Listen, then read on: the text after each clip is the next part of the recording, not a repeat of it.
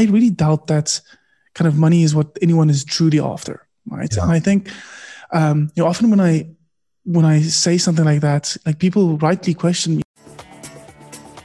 Hi, I'm Brilliant, your host for this show. I know that I'm incredibly blessed. As the son of self-made billionaires, I've seen the high price some people pay for success, and I've learned that money really can't buy happiness. But I've also had the good fortune to learn directly from many of the world's leading teachers. If you're ready to be, do, have, and give more, this podcast is for you. My guest today is someone who uses his strengths, gifts, and talents in a variety of ways to solve real problems for others, and also to find some measure of self-expression and to earn a living in the process. I think it's the dream for many of us. His name is Adii Pienaar. He's a family man, he's a seeker, he's a learner. He's also a 3-time founder. He founded companies, some of which you might have heard of, especially if you work in the tech space: Cogsy, Conversio, WooCommerce. A couple of those had multi-million-dollar exits. So he knows a thing or two about building and growing a successful business from the ground up. He is also a writer. His latest book is called Life Profitability, the New Measure of Entrepreneurial Success. He's also written a book called Rockstar Business, another called Branding, and he's written a book of poetry. He's been featured in Forbes, Entrepreneur, and Startups.com. He's a native of South Africa, where he lives in the winelands of Cape Town with his wife, Jean, and their 2 children. I really enjoyed Adii's book and getting to know him better through this interview. I hope you enjoy this conversation with my new friend, Adii Pienaar. You can learn more about him and the work he does at adii.me, which is adii.me. Adii, welcome to the School for Good Living. Awesome. Thanks for having me. Brilliant. Will you tell me, please, what is life about? Always with hard questions first. I think, Brilliant, for me at least, and the way I currently think about life is really, how can I, wake up every single day and just be the kind of the truest version of myself? How can I manifest that kind of truest version of myself? And part of that is in that manifestation, I think, is the learning and discovery bits, right? As I think, as I've gone through life and matured and just experienced more things in the world and kind of orientating myself.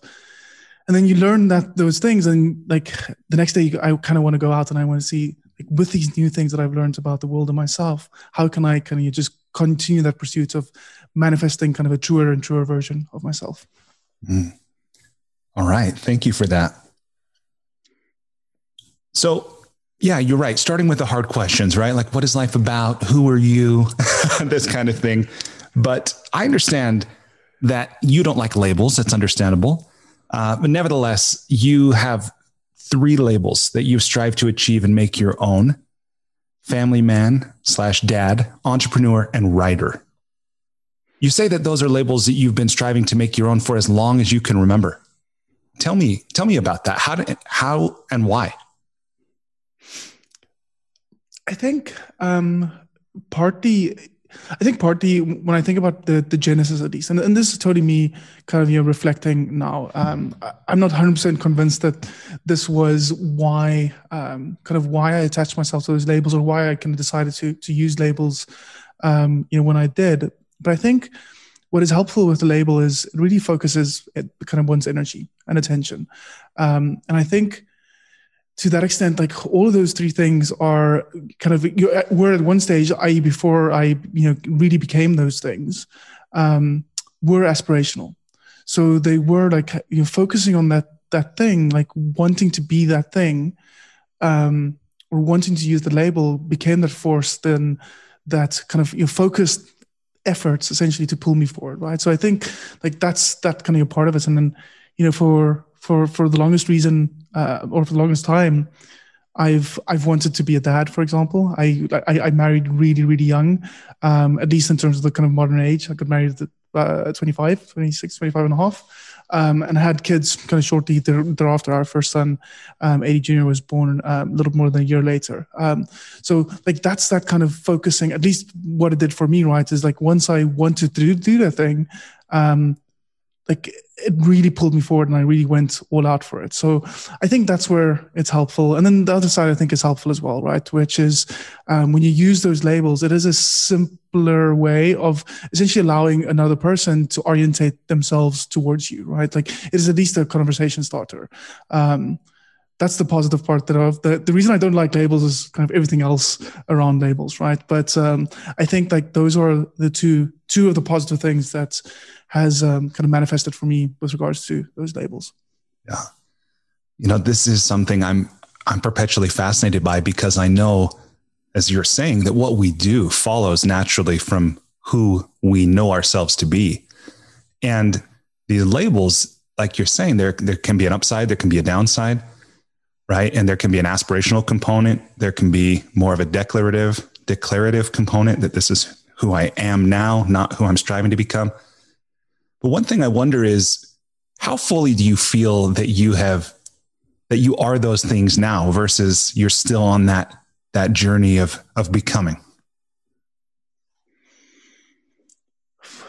Well, I think I'm 100% still on the journey of becoming, right? I guess the question then probably is, for me at least, is, do you kind of, is there seasons where those labels are kind of more prevalent, right? And can you actually achieve a label, right? Is there that level, like you reach level 3 and then you acquire this badge or this kind of set of stars and then that is it? I think, and you know what, I think probably the best way to kind of describe that is some labels are achievement kind of related, right? Like becoming a dad, not that being a dad is achievement, but like you have to do an actual thing, i.e. you have to conceive a kid or you have to adopt a kid, right? Like you can only really say you're a dad until like once you do that thing. But being in fairness, just to interject for a moment, There's a lot of people that do that then kind of disappear, right? And They're not dads. So just having done that, is it really sufficient evidence that you are? Yeah, well, I really like that. I should have brought a whole bottle of red wine to this conversation as well. So you're right. And I think like what you point out there is like part of that kind of, I think where the waters are a little muddied, right? With regards to kind of what these labels mean.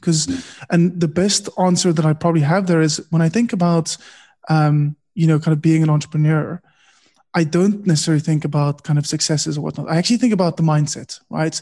And I think about kind of how I describe that kind of entrepreneurial mindset or like what that means for me. Because I think what I've learned is when I've gotten stuck where I felt that kind of the label of being an entrepreneur has been toxic for me has been because I ascribe or I attach certain value to other people's definition of what it means to be an entrepreneur. And like, I don't like those bits. Right. Yeah. If that's true, then I don't want the label. Whereas it's not true. Like we all define these things differently. And I think when if it is then a mindset, right? Another one that I can throw out there is I consider myself a maker of some kinds. Like I want to be creating something, whether it's writing, whether it's business. I want to put some things out in the world. And that is more of a kind of a ritual, a habit, a thing that you kind of thus never become. Right. That thing never becomes you. It's just a thing that you constantly show up, you do, you manifest, you rest and you manifest again. So like it just constantly is that energy flow. And I like that more. Like I like that mindset more. Yeah, I love that. And I love what you've just said about rest and manifest. And there's this alternation, right? And I'm reminded of the thing Buckminster Fuller said about, I don't know what I am. I seem to be a verb. Right. And this about, we try to put a label on things. We turn a verb into a noun, this kind of thing. Like I'm an entrepreneur, not someone who practices entrepreneurship or is entrepreneurial, but even then it's an adjective. So yeah, this is just fascinating. Well, you talk about being a maker and you have written a lot. You write poetry, you've written business books that are really personal growth, I think books as well.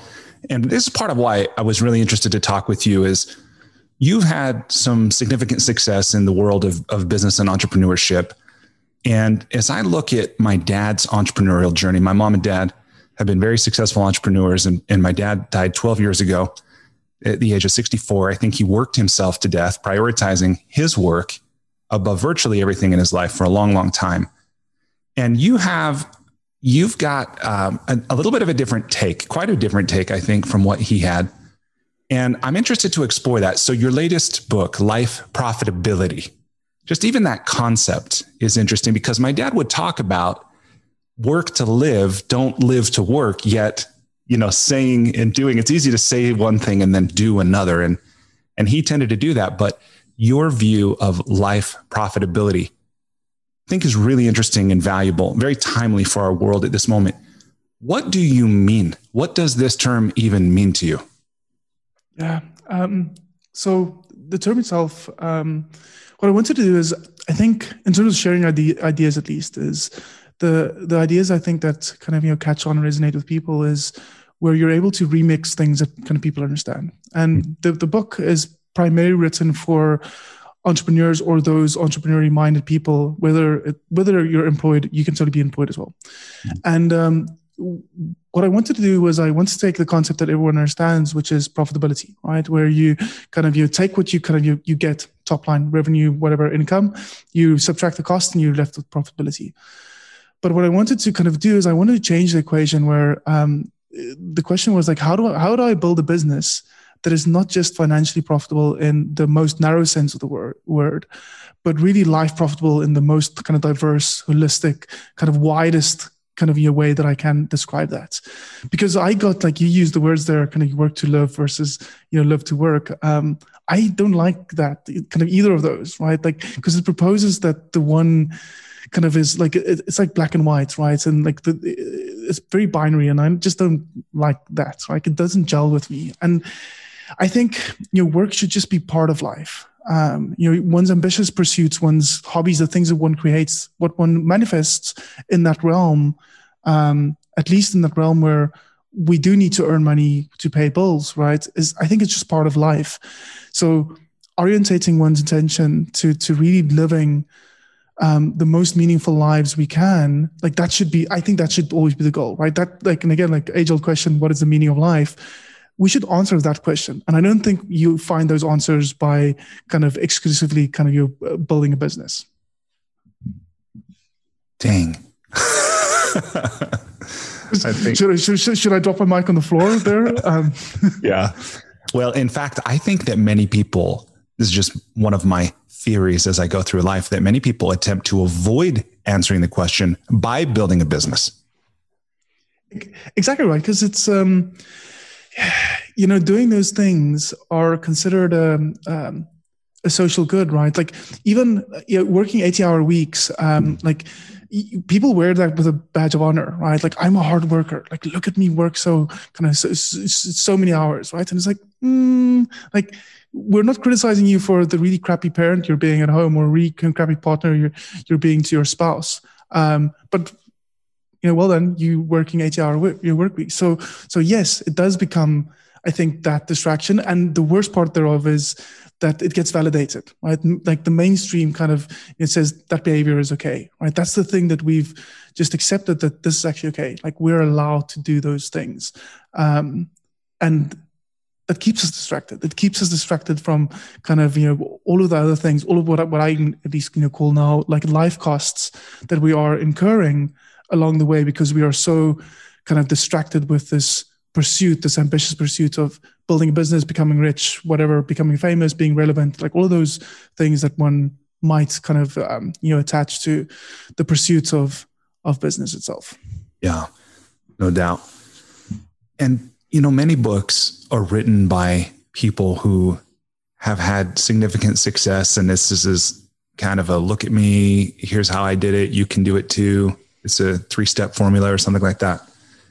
But this book's a little different because you include lessons from, as you say, 14 years of some failures too, right? And I'm wondering what can people learn from you without having to go to the school of hard knocks, so to speak, and learn on their own? Tell me about those failures. Yeah. So many, right? the thing, like one of the recurring theme in so many of those is literally my inability, especially in the past. I think I'm better with with it today, but of being present in what should be the most important moment right now, right? Because oftentimes, I think life is kind of magically complicated in the sense that there are kind of at any given stage during a day, week, month, there are multiple interesting things that are attracting our attention for good or bad reasons.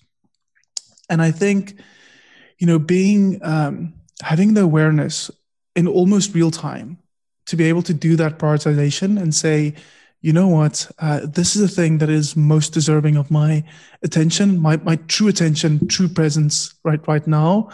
And having that clarity, I think is absolutely freeing. And I think many of those, the failures and those things, again, like regret is not a word that I like using because I think it feels a bit like a limiting belief, right? It feels like if I start thinking about things that happened in the past that isn't favorable, if I call them regrets or if I view them as regrets, like I think I'm going to limit myself from trying things, making new mistakes in future. So I don't necessarily call them regrets, but there are things that I missed out on, right? That I now can never have again because there was a timeliness to it. Because in that moment, I wasn't clear about kind of where I should place my attention, like where I should show up as my whole complete self without the distraction of all these other things that are vying for my presence and attention in that moment as well. And I think kind of, anyone listening, maybe I'm just a sample size of one, but the realm in which that happened most often was in my home and family life. And that's so contradictory, right? Because I mean, as you said, talking about labels, right? I label myself as a family man. And, even with that, the aspiration has always been there to be a really great partner for my wife, to be a really great dad for our boys. And due to what, as I said, due to what is often that lack of clarity of where my presence and attention is needed, I neglected them and I missed moments. And I think I got to a point in the recent past, at least, where I just decided that I don't want that to be the case anymore. Like I don't want to continue accumulating that kind of that bad debt that I can never pay back, because that I can delay addressing those things forever, and I can accumulate all these other things in my life: money, fame, friends, etc. But none of that I can use to pay back the debt that I created with the people closest to me. Mm-hmm. Yeah. Well, and how fortunate, I think, for your family, for you to have that realization when you're still pretty young. you're still pretty young, I think. That's great. Well, let me ask you this, because you talked about being mindful, being aware, practicing that choice. You've talked about, where you're putting your attention and your energy. And so much of that shows up, or at least the opportunity for it shows up in our goal setting. I was really intrigued by something you wrote about goal setting, where you talk about choosing goals that require you to prove something. Tell me about that. Tell me about proving something as like a condition or criteria for which to choose goals. Because I think most of us choose goals because we think, well, that's what will finally fulfill us. But what's this logic of proving something? I think for me, many things start with a curiosity, and ultimately a learning of some kind. And I think, somewhere in setting a goal, I'm ultimately trying to answer a question of some kind. And I wouldn't necessarily, when I set a goal, like it might be a simple goal of saying like, what's a good example? I'll use a concrete example from my past, right? So, but 5 years ago, I ran my only marathon, first and only marathon. And I said, because I am the ambitious kind, I set myself the goal of running a sub-4 marathon, which I subsequently learned only 25% of people managed to achieve that. And for anyone listening, I I weigh about 100 kilograms. I know that that doesn't translate for everyone. It's into pounds and stones, whatnot. And I don't have your typical kind of runner's body. So running a sub 4 marathon was hard work. But in setting that goal, what I'm actually asking myself is, can I achieve this? Can I persevere? Like, can I be disciplined enough to do that? Can I work through the pain of getting there? Like all of those things. Like there's those questions. And if I continue down that path of asking those questions, and I just asked that kind of, why does this question matter? Like, why is this important? Like, why that? Eventually, I probably come to one of those bigger questions where I'm asking myself, what does this say about me? And I think that's where kind of that you're proving something ultimately only to myself. And again, like I think I say that now. For the longest time, I still do, and I still get into this trap. And I know when I get into that trap, I'm really unhappy, and it's really kind of a distraction from what I should be doing, because I start wanting to prove myself to others, and I'm like I don't have to. Like, none of us have to prove ourselves to each other. Like, I think in that realm, like, we should only be. Like, we only need to be. And if we had empathy and respect for each other and acceptance, like, all of us would only ever have to be ourselves, unique, magical individual. But on the proving side, I said, like, when I set goals, like, I'm ultimately trying to prove to myself that I can find an answer for some of these questions that I have about myself. What a beautiful perspective. And, I've been exposed to some thinkers who will suggest the reason to set a goal is what you become in the process, or as you're saying, what you learn in the process, where I think a default mode, especially for maybe a little judgmental here, but people in business schools who want to get a degree and get a good network and get a lot of money, people who are focused on materialism, not that there's anything wrong with material goods, but that if they think that will finally bring them happiness, and they neglect this component of what am I learning? What am I becoming? Even what can I contribute? How can I serve? Exactly. And you know what, Brendan, I think I often, this, when I go down this path of, because what I want to say is, money does not solve those, to your point, like, money does not suddenly buy happiness, right? Like, I don't think, and I don't think that's true for anyone, by the way. And that there's very few things that I will say that are these kind of meant to be these global sweeping statements where I propose some kind of universal truth. But I really doubt that kind of money is what anyone is truly after, right? Yeah. And I think, often when I say something like that, like, people rightly question me and say, like, listen, you're Adii, like, it's so easy for you to say that now. Like, you've kind of built and sold 2 very big, successful businesses, right? Like, you've got money. It's not a challenge for you anymore. Like, why tell someone that still aspires to do something similar that it's not going to make them happy? And I think the key thing is just, because I agree with you. Money, capitalism, all these things are parts of the world that we live in. And I don't see those things changing anytime soon. And I don't think that they are fundamentally bad either. I do think, and that's kind of with life profitability at least, is I hope that it is ultimately a conversation starter that we can kind of start augmenting and evolving our understanding of these things, right? But what I do think is important there, in that realm of kind of whether it's setting goals in terms of kind of some kind of monetary achievement, is just really being clear about what you hope for that kind of to mean for you, right? Because oftentimes, like, people want the stuff that money can buy them. They don't want the money itself. The money is just a vehicle there. And I think when you look at it through that lens, you could probably get some of those things, at least, in a much easier attainable, kind of less risky way, in which you don't have to incur all these life costs along the way. And yes, some things will still cost the exact same amount of money, right? Like, if you want a Lamborghini, it costs X $100,000. And like, no amount of thinking through it in a different way is going to change how to get there necessarily, right? But even in that realm, like, I've heard, like, people saying, like, people that are into sports cars, for example, like, fair enough, you might not be able to buy one, but you can probably, save enough to rent one for a couple of weeks. And then like you had it and then you realize like, okay, this has been fun. Like I'll just drive my whatever other car, right? Like I'll stay at home, whatever the case is, right? So I think having that clarity at least and thinking through what is it that I actually hope to achieve, and is there a less risky way of getting there? Because again, like the thing that I love this, Henry Thoreau said that the kind of cost of anything we do in life is just life, right? Like there is that opportunity cost with every single thing we do. And some things we can kind of sequence and we can get back to. Other things, birthdays, births, deaths, like some things are just moments in time and there's no way to ever repeat them again. And those are the things that I think like we don't want to risk missing in this pursuit of these longer term goals that we set ourselves.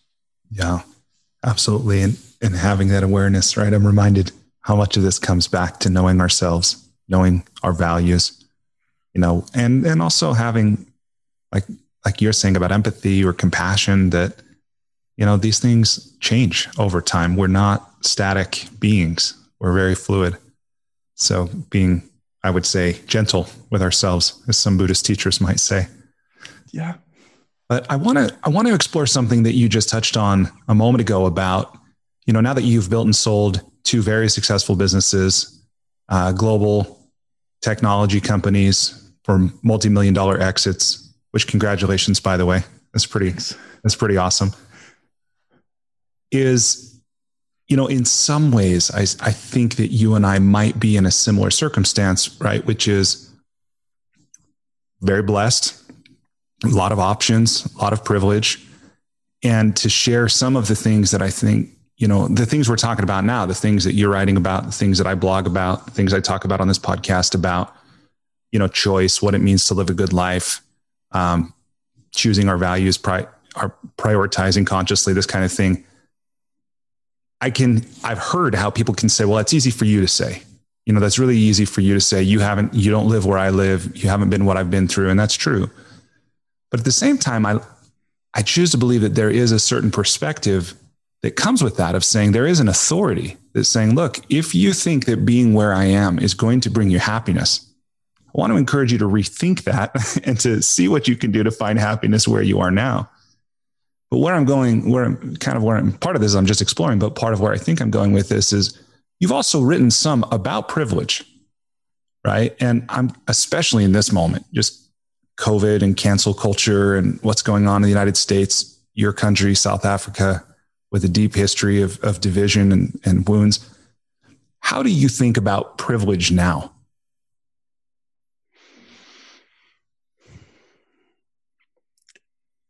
I think the hardest thing about it is,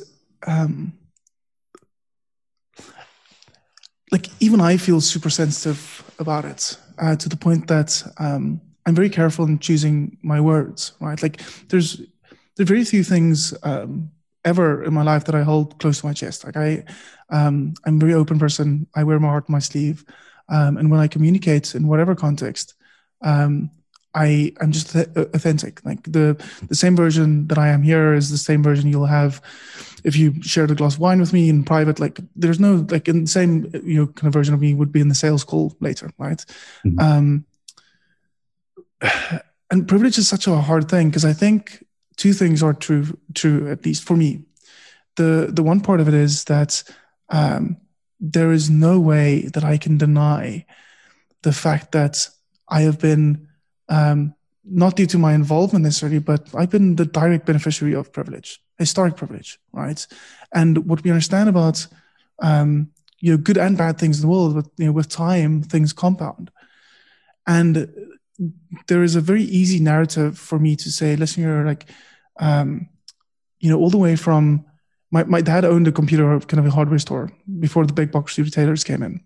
So first, kind of, well, probably not the first, but at least in terms of telling my story, right? As a young kid, I had a computer in my room that I could tinker on, like my computer. And you start connecting those dots, like from that moment and how that compounds to my parents putting me through university without study debt. And how that meant that kind of, post-university, I took a corporate job for 6 weeks, with corporate, but WooThemes that became WooCommerce. I'd already been working on that on the side, and I could essentially make that jump knowing that I had a safety net. Both my parents, like, they were kind of upper middle class, like they were safe financially, so I could fall back there. And at least I didn't have study debt, right? Like if my income suddenly went to zero, I didn't have mountains of debt that I would have to repay, right?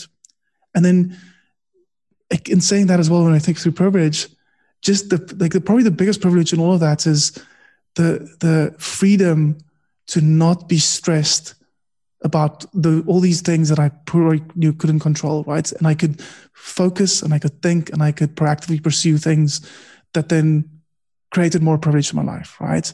So that's really the one part of it. The other part of it is it's also become hard to have been privileged, right? And that's the hard thing to say, right? Like, because how do I say in the same conversation, how do I communicate that I acknowledge my privilege? And then I also want to say that this year it's hard to be privileged, right? Yeah. It's hard to be classified as a kind of a white tech bro, right?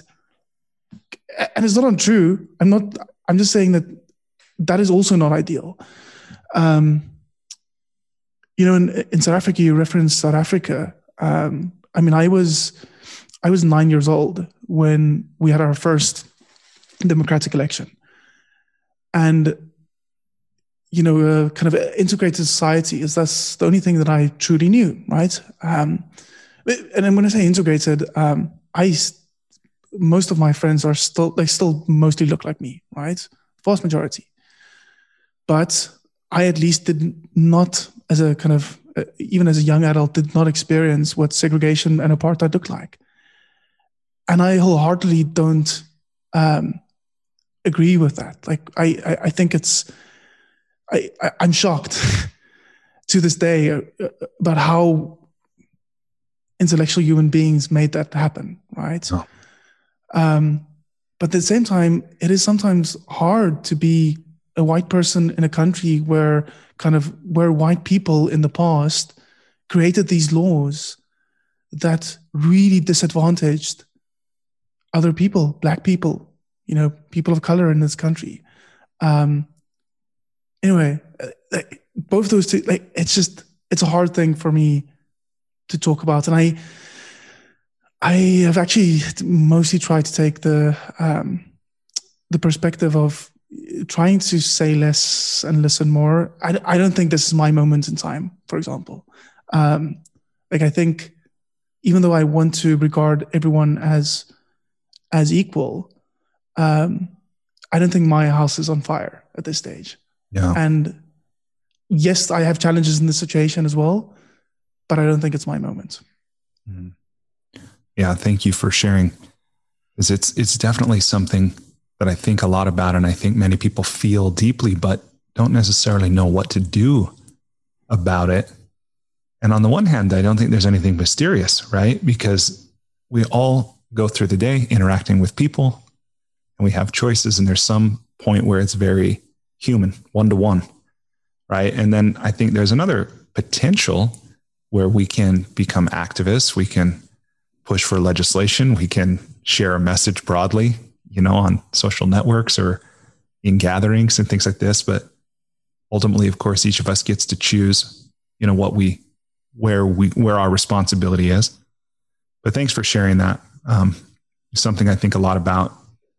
One of my last guests, in fact, beautiful woman who's been doing work with Indigenous people here in the States. And, she's not like a rabble rouser. She's not in your face, but she just said really matter of factly, the United States was founded on genocide and slavery. And even though that wasn't you, we're still, like you said, we're still the beneficiaries of that. And there's something there to come to acknowledge, I think, to come to terms with, to do something about.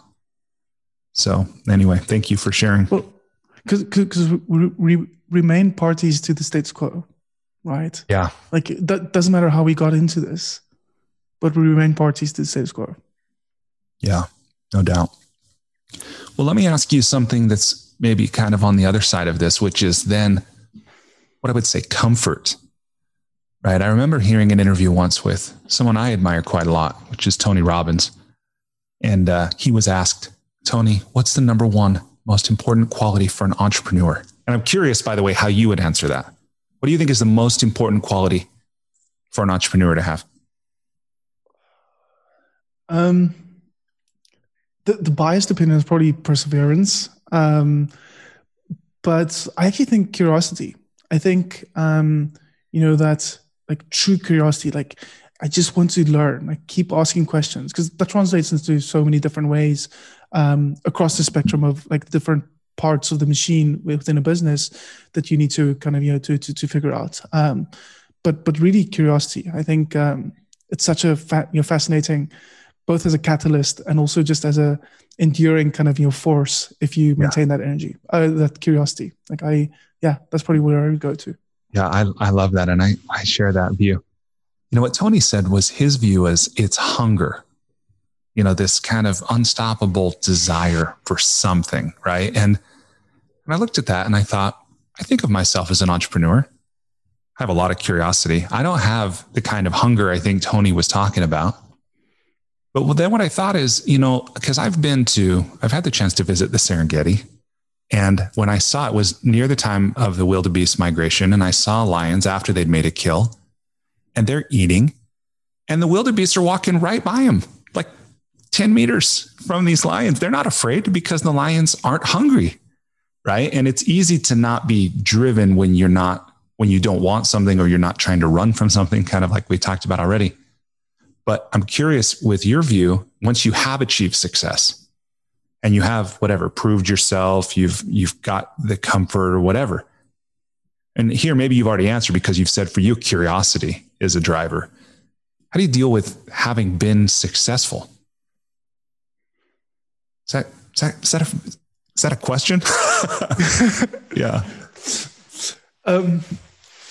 If it was written down, there would definitely be a question mark at the end of the sentence. You know what, Brendan, I think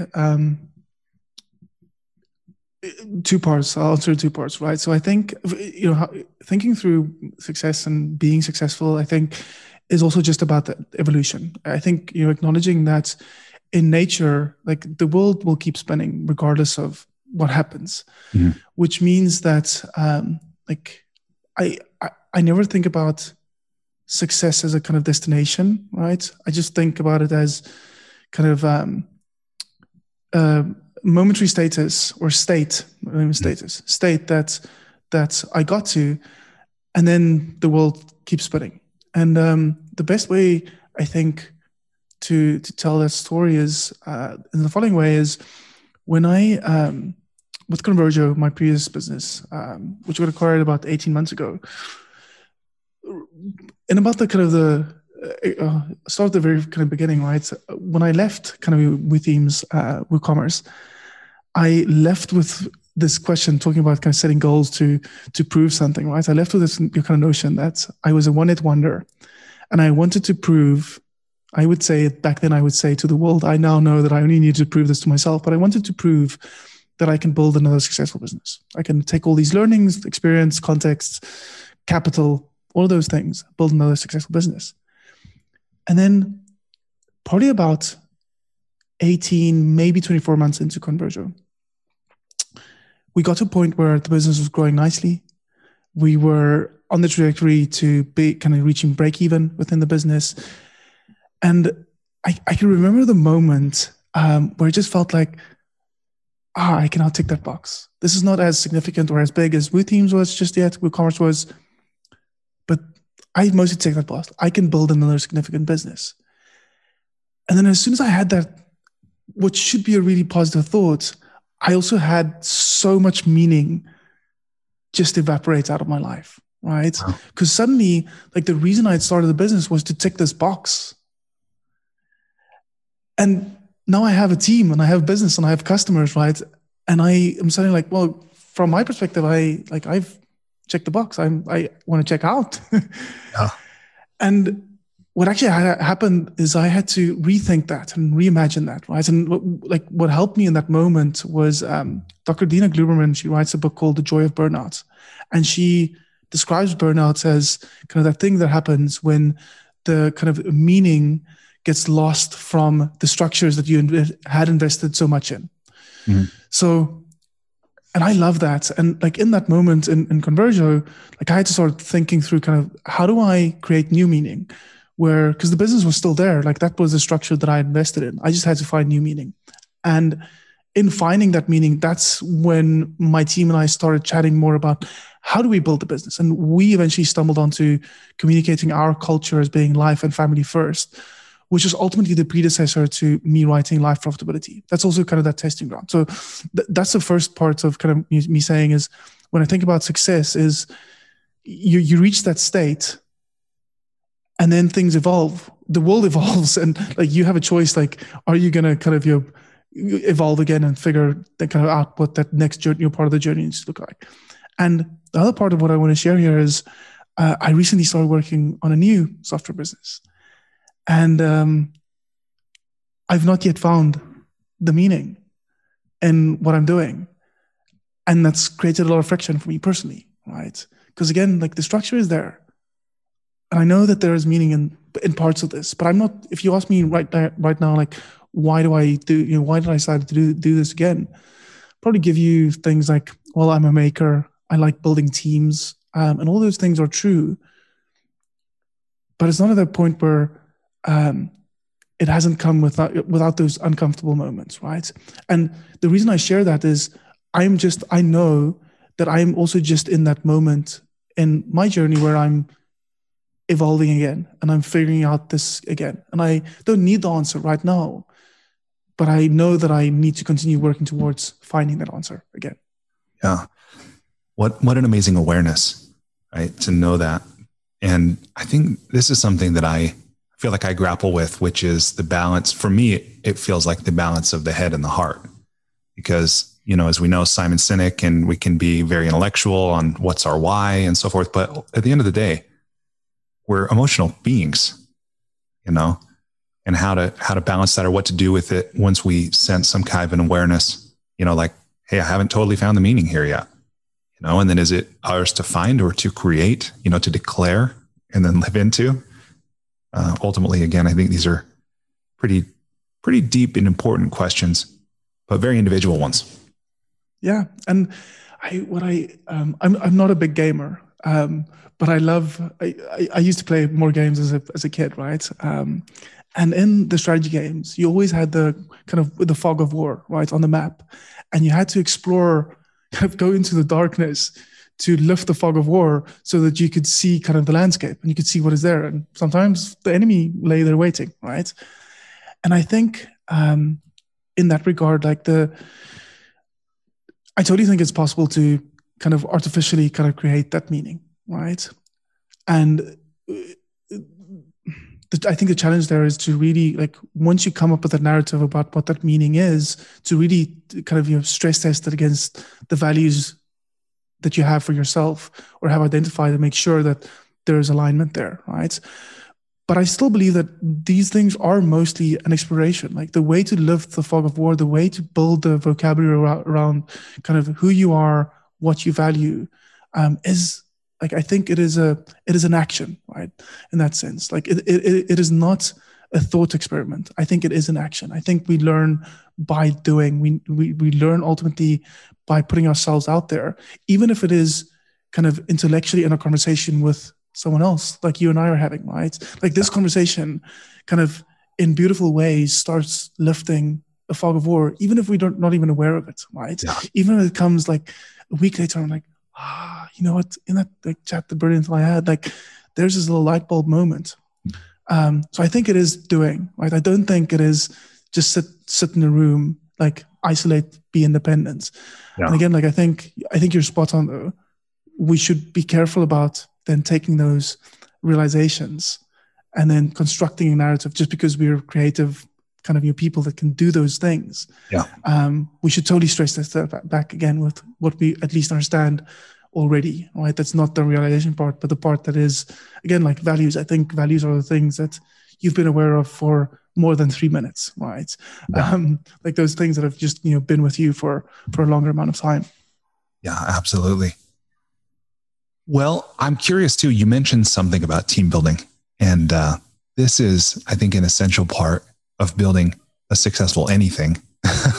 There's only so much any one of us can do, so much talent we have, skill, energy, knowledge, like all that. What have you learned about building successful teams? Probably the biggest counter lesson to anything else that I will say that doesn't sound ideological is, I think, even the most independent kind of person that loves working autonomously, they want some structure, right? Yes, they want ownership, but they also want to be held accountable. And I think in all those things, in the way we build our teams, we need to make sure that we are creating an equilibrium. I don't want to use the word balance, but essentially kind of, both sides of that equation at all times. That was definitely kind of a big lesson for me. And I really only got to it much later, right? Like doing the kind of the typical kind of corporate formal stuff, right? Around kind of, and again, I'm not very process driven. I don't care much for KPIs and such acronyms. But I acknowledge that, like, to truly build a great team, you also need part of that, right? Like, I think there is a way to have that conversation around metrics, for example, around being measured, around performance, that is important. But most of me kind of, I fall in the kind of ideological realm where I believe that if you can find a diverse group of smart individuals that are mostly aligned with kind of a bunch of shared values that the group kind of, is clear about, then all you really want is you want that smart person to show up at work as their whole selves. And then they should just be like magically unique, right? I think that's like literally, if I think about kind of your atoms, like just magically kind of, and I always think about Alan Watts, and how, like, whenever he describes atoms, he goes bibbidi bobbidi boo, and like really kind of in the most airy fairy, beautiful, playful manner.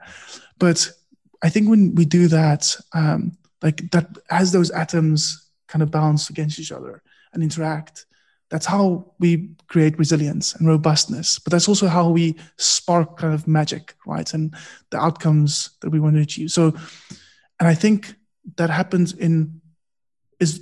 one needs to create space to do that. And I think the interesting thing about that is that structure and boundaries actually create space. It doesn't limit it. If you can do it in a way that, if you think about, this is going to sound completely left field, right? But if you consider any kind of intimate interaction with another human being, right?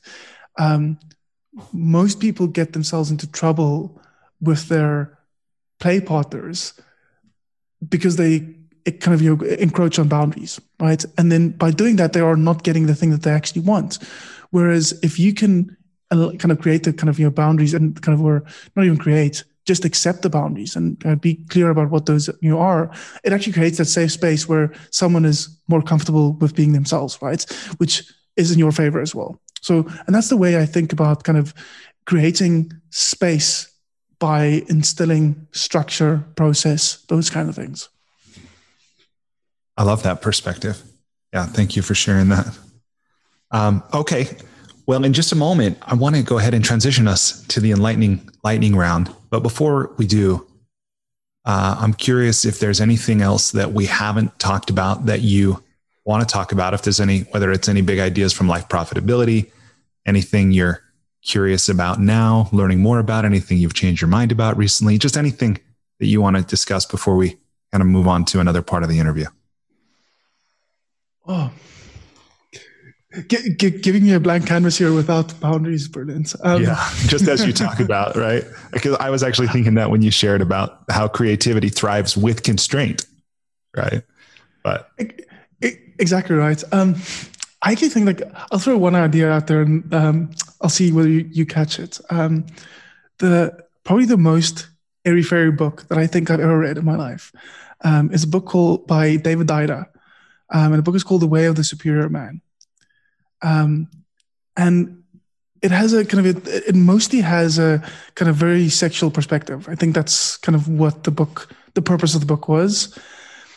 But what it really did for me was it really unlocked my thinking around kind of masculine and feminine energy. And it really raised my own awareness about contextually when my masculine and when my feminine energy like is at play, right? And crucially, what I've learned about myself, like when you think about masculine energy, you think about the kind of the average male orgasm, right? It literally is point A to point B, right? Like you go, release, and then depletion. Mm-hmm. Whereas the female orgasm like doesn't work in that way, right?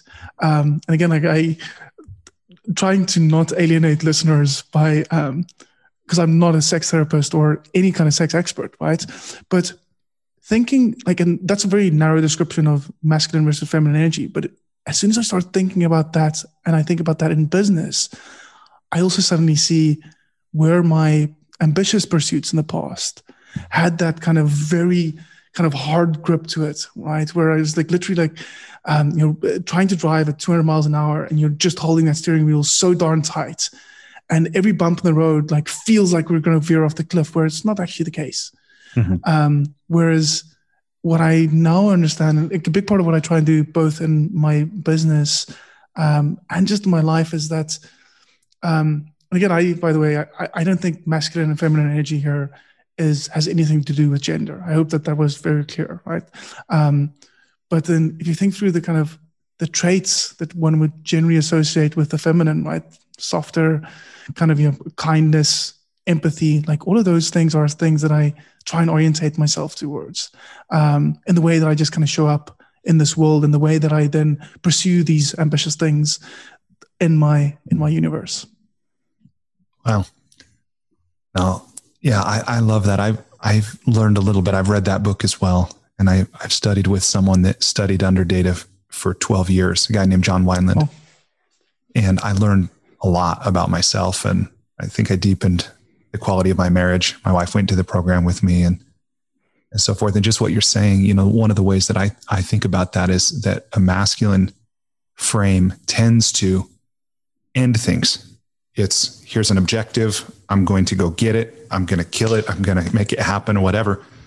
Where a feminine tends to open things and create and sustain and nourish. And this idea, which I know some of these things can sound pretty simplistic, but some of them I've experienced is quite profound, right? Like I remember John would talk about the masculine. It's a masculine's role, again, not gender specific, but when one is in one's masculine, and we all have both. And at times it makes sense to put one part in charge, and at times it makes sense to really foster the other. But he would talk about, the masculine is the master of time and space, giving structure and form. But then the feminine is the creative energy that fills that space. And just how interesting that can be both, for ourselves, for our work, for our relationships, for the world. And I'm reminded too, I had a chance to visit the Amazon. And I thought this was interesting when the masculine role often seems to be to end things, that with the Achuar tribe in Ecuador and Peru that I've had the chance to spend some time with, that the women will actually be the ones to tell the men when to stop cutting trees, when to stop fishing, like when you have achieved enough. It's in that culture, at least it's often their role to kind of rein in that masculine force of go get it, make it happen. Really interesting. I love that, right? And I think because the way I at least understand that as well, right, is like masculine and feminine, they're like energies, at least they're always playful. And essentially like when you acknowledge both of them, you essentially remove the friction and they can just play and they can loop as different poles. That becomes a very natural kind of self-sustaining cycle. And like the way you describe it there is like, yes, you need that, like we're going to, kind of man make fire, but then, hey guys, like we've got enough fire. We're okay now. Right. And that's just, again, those two different perspectives, two different dominant energies, keeping each other in check in some way. Yeah. And how simple too, right? Even the image of the yin yang, right? The dark and the light and just a reminder that in this existence, at least as we normally, like in, what do we call it? Consensus reality, normal, ordinary consciousness, that there is duality in all things.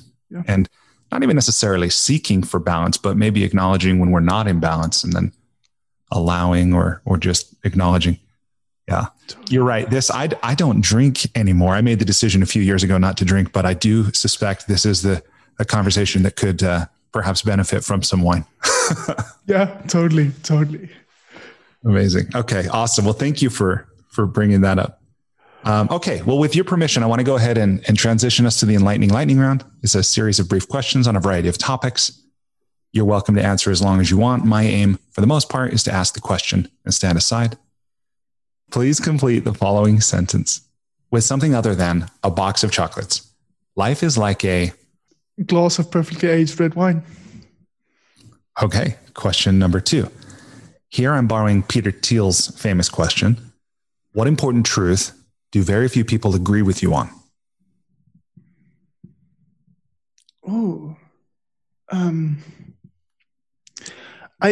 Not to be self-promotional, I think very few people agree with me that it is possible to build a business and be successful and have a really meaningful life. I think most people believe that there is a strong trade-off, and the system is just set up in that way, and that what I am proposing is completely unattainable unless you start kind of with millions in the bank already. So let me just pull on that answer for a moment, right? Because I'm sure you're familiar with the 4 burners theory, or the 3 burners.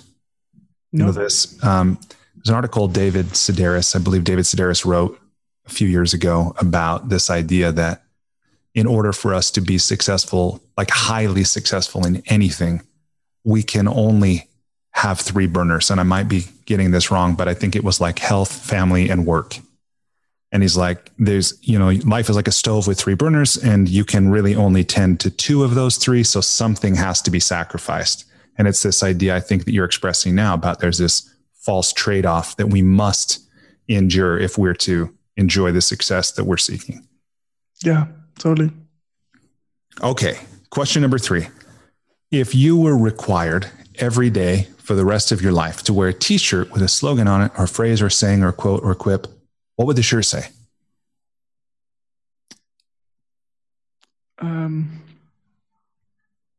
Be present. Okay. Question number 4.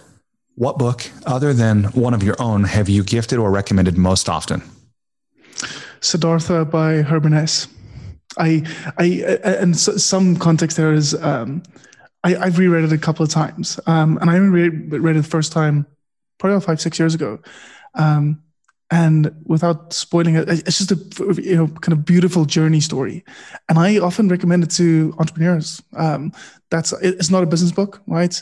But I most often recommend it to kind of entrepreneurial friends. Really love the book. Yes. What difference has that book made in your life?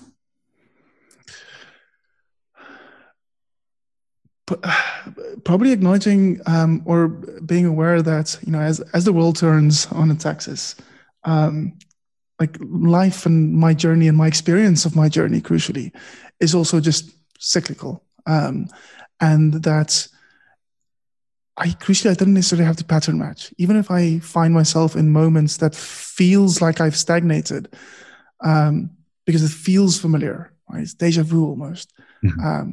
That's not necessarily the case.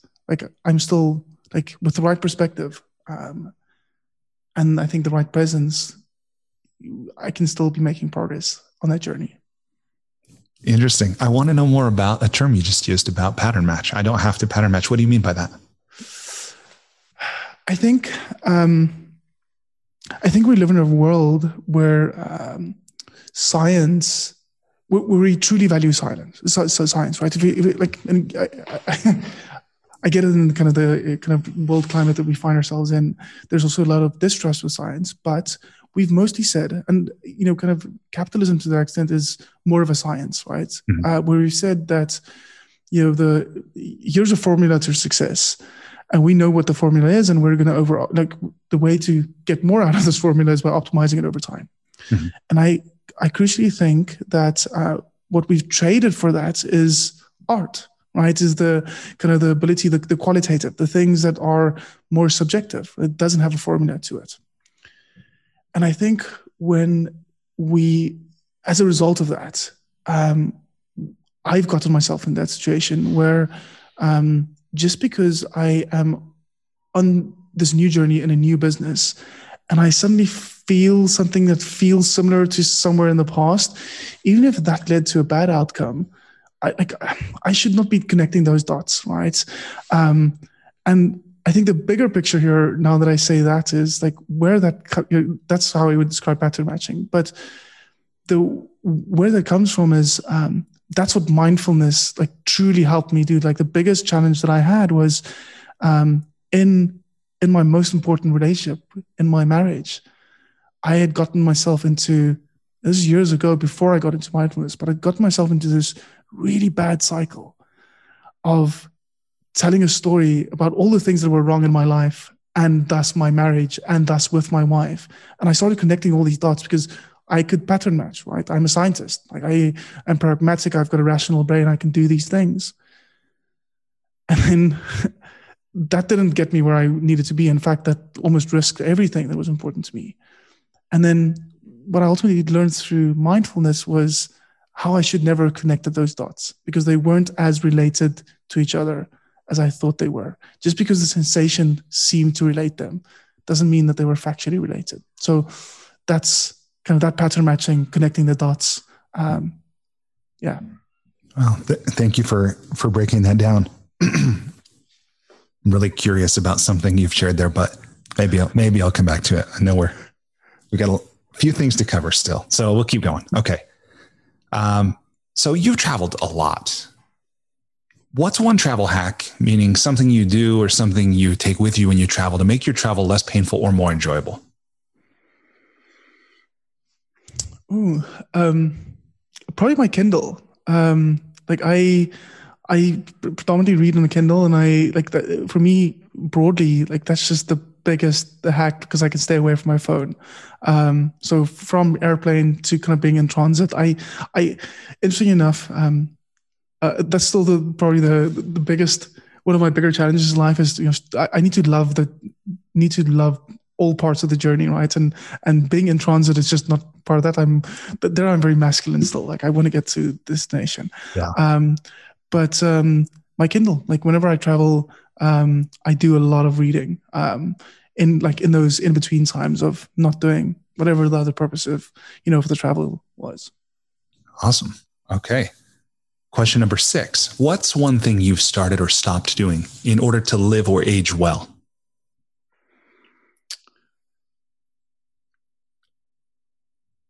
I go to bed earlier on average, and I try to sleep more. I think my biggest unlock is understanding the notion of sleep debt as well. And that's like, I can't, kind of sleep only 5 hours on weekdays and then, try and catch up on kind of weekends, because it doesn't work like that. So I'm nowhere near perfect, but I know average is a solid like 7.5 hours a day worth of sleep. And it is a discipline, because I am easy to rise in the morning. I wake up between 5 and 6. I'm not religious about kind of, when I wake up in the mornings. But then I am also a total night owl, especially due to time zone differences as well. I have so many friends stateside. So as soon as the kids go to bed at 8, it feels like the rest of my world is awake. And I can be chatting with people, etc., until late at night. So it has been a very kind of concrete discipline. Say, hey, that's fine. Like all of that's good, but I need to get some sleep. So really focused on sleep as a way to pursue some form of longevity in health, at least. Yeah, good for you. Okay, question number 7. What's one thing you wish every American knew? Where South Africa is. I would like if we really literally took kind of stereotyped every single American, probably just get a world map. I think obviously the states itself, people often, most states in the United States, single states, are probably the size of the whole of South Africa, right? Or close to it, if you combine 2 or 3 kind of bigger states. South Africa has a population of about, I think, 60 million people today, as context. But in surface area, it's not massive, right? But I often, maybe this is just me kind of being, kind of feeling like the rest of the world doesn't get the attention. Like in the last year, kind of around the presidential elections, it just felt like the States so dominated kind of all of the airwaves. And at one stage, I got to kind of this point where I was like, why does the rest of the world care so much? But I will always flip that. And I think that there is, but part of what I think makes kind of the America great, really great, is that part of, like, listen, we are America, we can do everything. That truly, that American dream, I think that there's real ingenuity in that, kind of what I understand about that, at least. But I also sometimes think that it lacks that empathy for the rest of the world, which often plays out in that we've all seen the kind of videos where they would ask the average person on the street, like, where is this country in the world? Just point to it on the map, like approximately. Yeah. And it's just way off. Like, it seems to be some people at least have to have kind of that ignorance. So like South Africa was tongue in cheek there. Yeah. Anyway. No, I've just alienated all of my kind of American friends there. No, this is one of my favorite questions, just because many of my guests are not United States citizens, and I'm always interested to hear people's views. Clearly, we've got a lot to learn. By the way, my answer to this question is how to speak another language, because I think there's so much that comes from that, including other cultures exist. Yeah. So, okay. Yeah. Question number 8. What's the most important or useful thing you've ever learned about making relationships work? The most recent one that's been significant is if you have the ability to de-escalate a situation, de-escalate that situation. How do you do that? Sounds easy. I think probably just that awareness, right? Like, I think the tricky thing in relationships are normally the kind of the arguments, right? It's the bad parts. It's like the good parts are the easy bits generally. It's the kind of the bad parts that leave the scar tissue and wounds. Mm-hmm. And I think a key there is to, like in the moment when a conversation is not going well, for example, or interaction or situation is not playing out in a favorable manner, acknowledging that, like, how do I short circuit this very bad kind of rabbit hole like loop that we're on here? And I think if I have the awareness, even at a compromise to myself, to do something or say something that can de-escalate things, doesn't have to solve things, just needs to de-escalate things.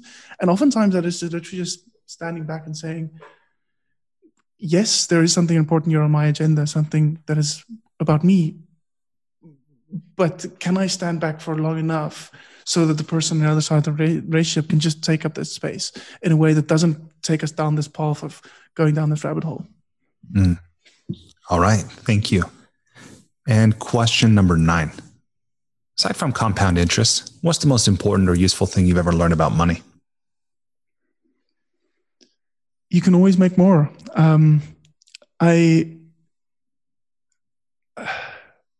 That's mostly the sentiment there. And where this comes from is, I'll never forget an early mentor of mine, a gentleman by the name called Heaton Shaw. At one stage, Heaton was kind of, I would say voted, regarded as the most generous founder in Silicon Valley. And I believe he still lives in the Bay Area with his family. And years ago, we kind of had this serendipitous connection at a conference, and we got talking, and I explained some frustrations and fears within one of my businesses at that stage. And he asked me, like, "But Adii, what do you really fear? Like, what are you worried about?" And I said, "I fear this going to zero and losing all the money." And he actually said, Adii, there are 2 types of people in this world. Kind of one of them knows how to make money and the other doesn't, the one that knows how to make money will always figure out how to make more money. And perhaps that's kind of, thinking back now, that's slightly reductive to some extent. Like the bits about making money versus not making money resonates less today than it did back then. But what has stuck with me is that notion that you can always figure out how to make more money. Yeah. Like especially if you were able to make money and kind of in some way or form initially, you can always make more of it. All right. Okay. And question number 10. So this one's a gimme. And I do have just a few questions about writing and the creative process before we wrap up. But in the enlightening lightning round, final question, if people want to learn more from you or they want to connect with you, assuming you're okay that they do, what would you have them do? Yeah. What I love that people do actually is people that do kind of go through the effort of finding my personal email address, which is not that hard, and sending me kind of, don't kind of spam me with generic stuff, right? But sending me any kind of unique email. I am very good at responding. I'm not perfect, right? But I'm always open to having those serendipitous connections around certain things, even if it's tiny and it's kind of, but I think therein lies humanity as well. Is sometimes having, seemingly frivolous initial kind of, conversations or interactions, even not even a full conversation. But without those, like, we also don't know what could have happened, kind of thing. So, if someone pings me with something kind of interesting and meaningful, and that is related to me, like, doesn't have to be relevant to me in that moment. Like, I really appreciate the thoughtfulness. Awesome. Okay.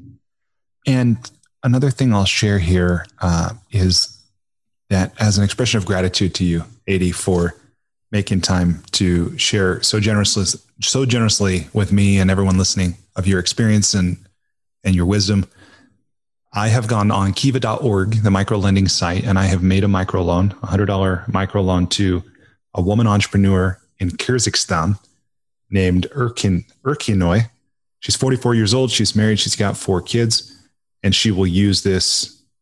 She raises livestock, and she has some agricultural practice. So she will use this to continue growing her business, improve the quality of life for herself, her family, and her community. So thank you for giving me a reason to do that. Awesome. Well, thanks for taking the initiative there. Yeah, my pleasure. Okay. So the final part of the interview here, just a little bit about writing and creativity. So one of the things you referred to yourself as a maker earlier. That reminds me of the article, the pretty well-known article by Paul Graham about manager schedule, maker schedule, and about how every one of us has the opportunity to choose how we're going to spend the 1,440 minutes we have in our day. And not all of us who have creative aspirations use those in a way that allows us to actually complete and publish or ship our creative work. How do you think about and structure your time so that, and by the way, I was reminded because you're so generous in inviting people to contact you. But as you said, those, although there can be serendipitous connections, those are also interruptions and potential distractions. How do you manage your time so that you actually get your writing done? Yeah. So the interesting thing, I am generally, both in writing and general kind of work, any kind of deep work where I need to do actual work, not the kind of management stuff or not the kind of connection part of the things around it. I'm very impulsive actually. And I tend to want to follow my energy in that to that extent. Like I struggle with sticking to like a writing schedule, right? Which probably means I will never be a great writer. Part of that me acknowledges that bit, right? Like I think, that's not the point. The point is I write impulsively and I thus write in spurts. And I do my best work in that same way, where I can essentially, check in with myself about where I'm at and in this moment. And when I say in this moment, it sounds very airy-fairy, but I will often get stuck into something at work on any given day. And then I would make so much progress and I would feel so good. And I would cancel meetings, for example, or other obligation, or shift things in favor of continuing down that path, because the energy is there at that stage. And it's just kind of seamless and frictionless. So that's what I generally tend to do, which means the other part of it, at least, is because that is in itself would be too kind of scattered to make any meaningful progress on any project, is to at least then, once I come out of that, kind of take that step back where I can essentially be very clear about what are the kind of actual priorities here and what are the things that relate to that. Because I still need to ensure that I am making progress on all those things. Like I can't indefinitely cancel meetings, for example, in favor of doing this deep work stuff. But I think that's in terms of kind of, how I write, at least, like I do that, set priorities, follow my energy. And then the other part is, acknowledging where I need help, right? And the help is oftentimes in either in unlocking some of the things that are in my head, right? So through conversation, right? Having some kind of, muse or editor. With Life Profitability, I had a really great editor that worked with me after the first draft of the book. And we essentially kind of evolved that into the book that was eventually kind of published. And part of that, as I said, was that unlocking function. And the other part was accountability there, because we had weekly meetings in which we kind of worked through these things. So it created a bit of that structure, again, talking about creating space by putting structure in place. But I didn't need that at the beginning of the project necessarily. Like that was for the second half of the project. The first part was more free form and me kind of also not necessarily having a timeline. That's, by the way, like, it's interesting. When I create, and a lot about business is not that, right? Like there's timelines and there is a sense of timeliness, and I still fall in the spectrum, like, well, we don't have to run at 200 miles an hour, but we also can't kind of, sit still kind of thing. Like, the progress needs to be made. Whereas in the other thing, whether it's the book, you mentioned kind of me writing poetry earlier, like I love the fact that there's no time goal with regards to those things. Like, so I can just take my time with writing. And if I write 3 sentences today and I write, 30,000 words tomorrow, like I never did 30,000 words in a single day, but just like trying to kind of, again, light and dark, like kind of comparing the two states. But I can do those things because it doesn't really matter. Like, because the only person that progress matters is me. Right. So anyway, that's a ramble. I don't know. Like, I think the answer there is I don't have it figured out. I don't have a perfect. I don't have a perfect recipe that I think anyone should copy. Well, thank you for sharing that, and I suspect that what listeners might find valuable in that is this idea that you don't have it figured out, at least as you're saying it, yet you publish, right? And that's something many people aspire to do, but for one reason or another, they don't ever do. And there's so many things I realize people can take away whatever they'll take away. Part of what I'm taking away from what you're saying is that is very individual. So we find what works for us, and you do that. And then something else that I'm curious about, you talked about this a little earlier, that you had written the book, you've written Life Profitability for entrepreneurs. But I understand also that a lot of your writing, you say, your audience is initially, at least, it's yourself. You're writing for yourself. So as you're writing, what's your relationship to your reader? What's that like? Yeah. Well, and like to that point, since I am like oftentimes I'm the only reader, which means these days I try to be very kind. To be honest, I try not to shock. Because words are harsh sometimes. So I try to be very, very kind about the kind of how I share ideas, and especially around, really, I think, acknowledging that I am just a sample size of one, and it doesn't matter how great I think this idea I have is, or how strong my conviction is, for this. I have to accept the truth, which is there are 7-8 billion, kind of human beings on this, on this planet of ours. And they might not share kind of, those ideas or the conviction with the same strength as I do. And I don't need to be polarizing, right? So really, I think thinking through that and through that lens, and it really is, for anyone reading Life Profitability to that extent, is I try to, like, empathy and writing from a point of empathy is really, really, really important. My wife told me this last night again. She says, what is it? So Kristen Bell, the actress, she shares a story where her therapist at one stage told her that, honesty without tact is just cruelty. And I think, that kind of lens for anyone writing, for anyone sharing words, there is still a nice way of saying something. And you don't have to fall in the way where, like anyone reading, having read Radical Candor, I fall in that ruinous empathy bit often with the way I communicate, because I don't communicate directly enough.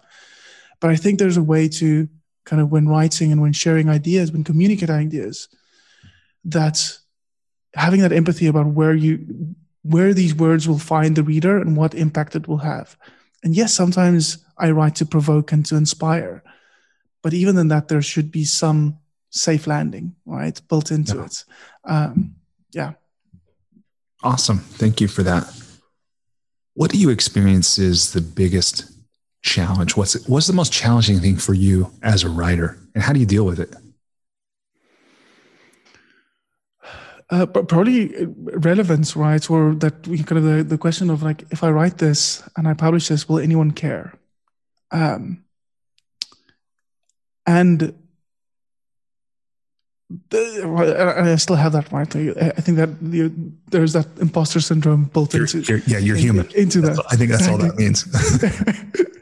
Yes, thanks for the kind of the right words there. I think that those are, or better suited words here. And I think, again, like we spoke about meaning earlier, right? And being clear about what is important. And I think when I think about the book, at least, is I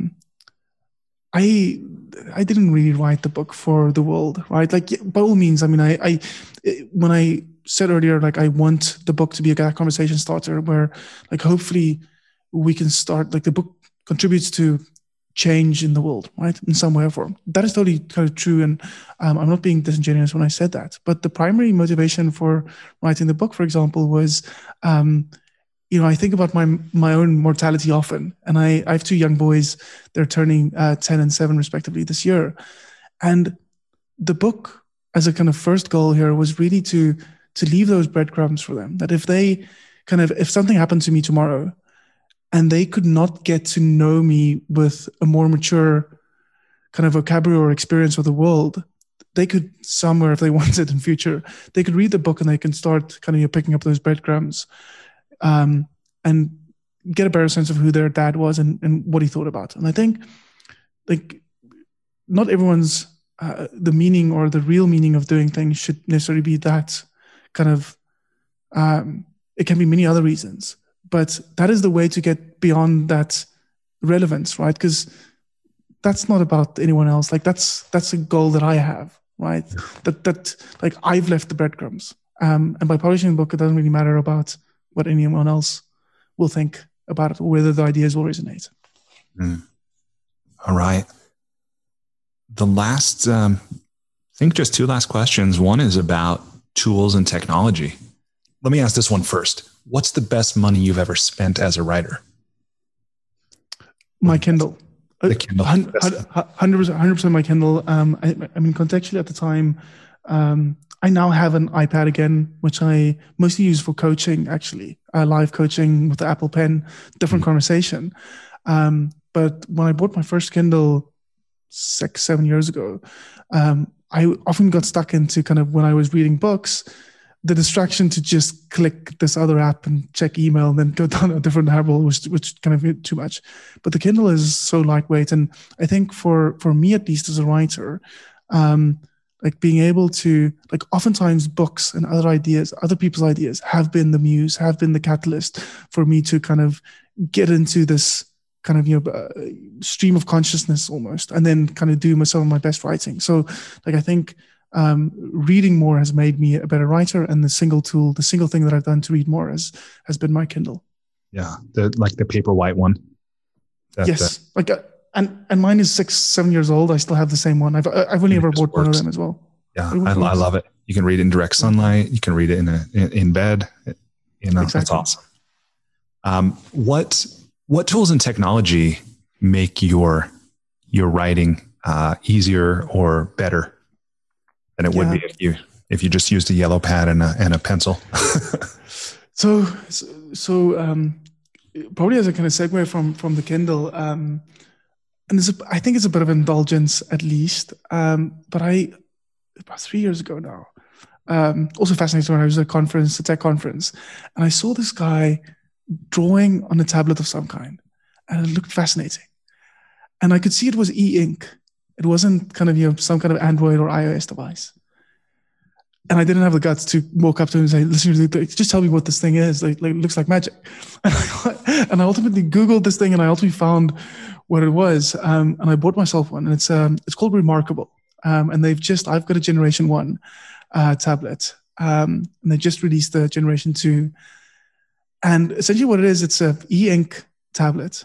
So very similar to Kindle, but the actual pen has a soft tip. So the tips actually wear out after kind of writing. And it has it's the closest thing, digital device that has that haptic feedback that feels like pen on paper. Wow. And I now I do all my journaling on that instead of notepads. And for example, when I write stuff that I publish on my blog, I start there. And what is great about it is I can't write with my hand as quickly as I can type.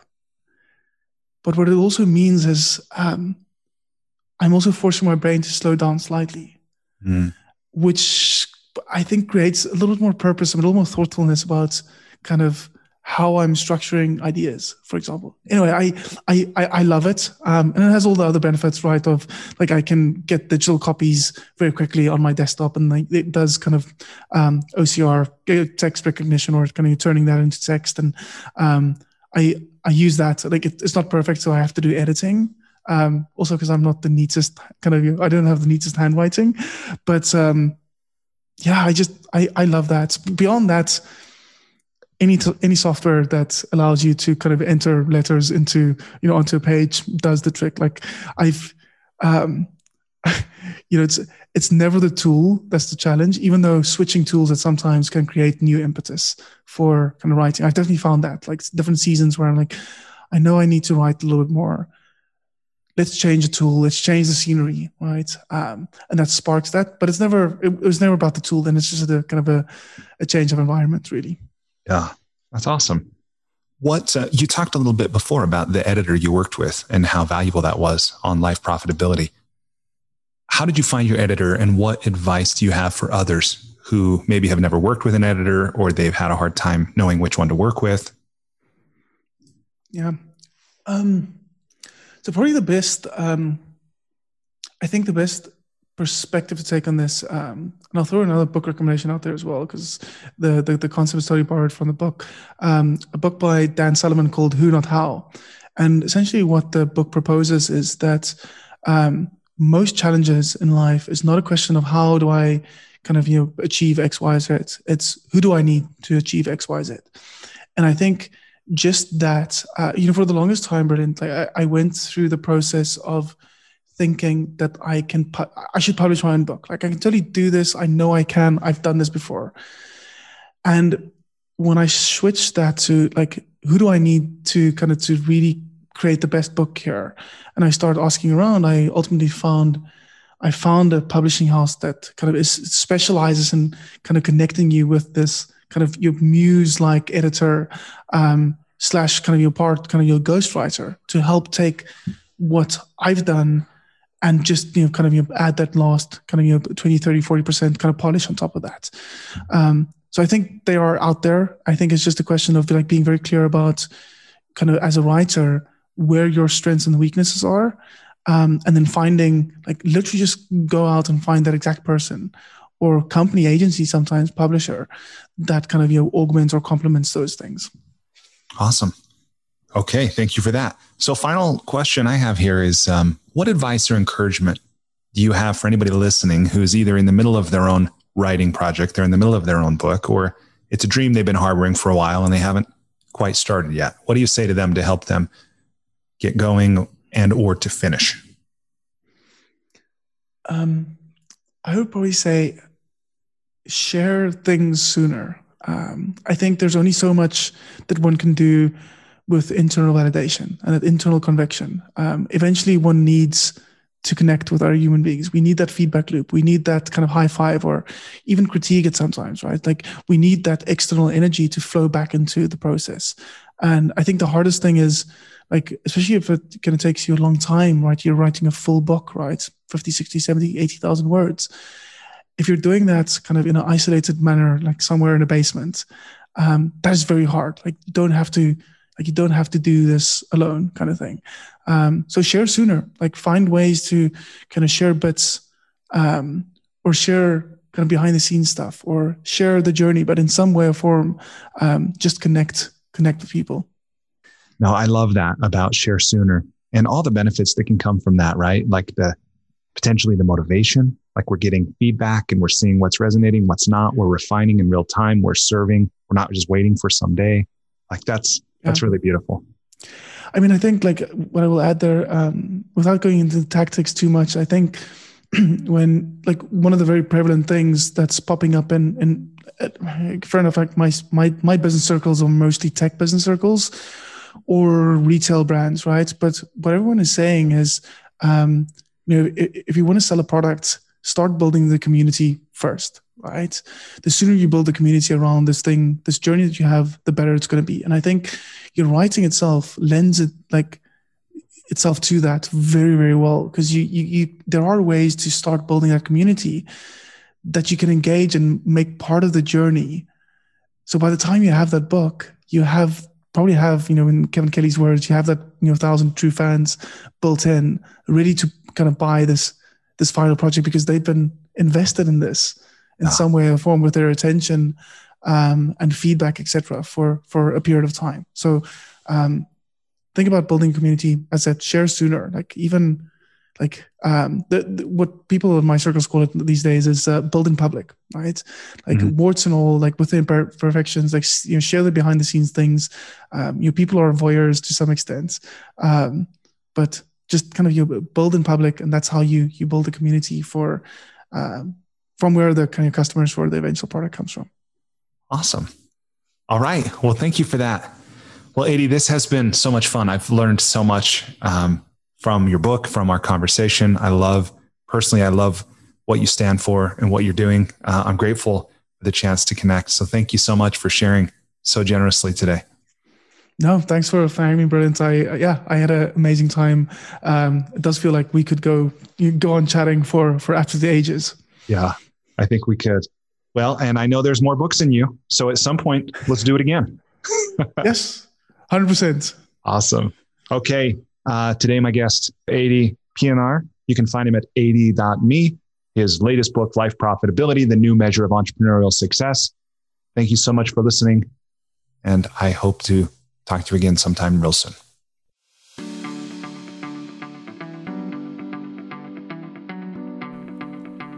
Hey, thanks so much for listening to this episode of the School for Good Living podcast. Before you take off, I just want to extend an invitation to you. Despite living in an age where we have more comforts and conveniences than ever before, life still isn't working for many people.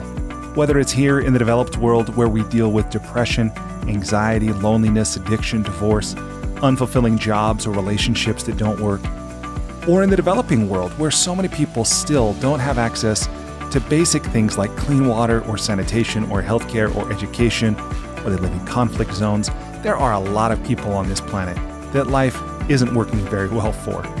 If you're one of those people, or even if your life is working, but you have the sense that it could work better, consider signing up for the School for Good Living's transformational coaching program. It's something I've designed to help you navigate the transitions that we all go through.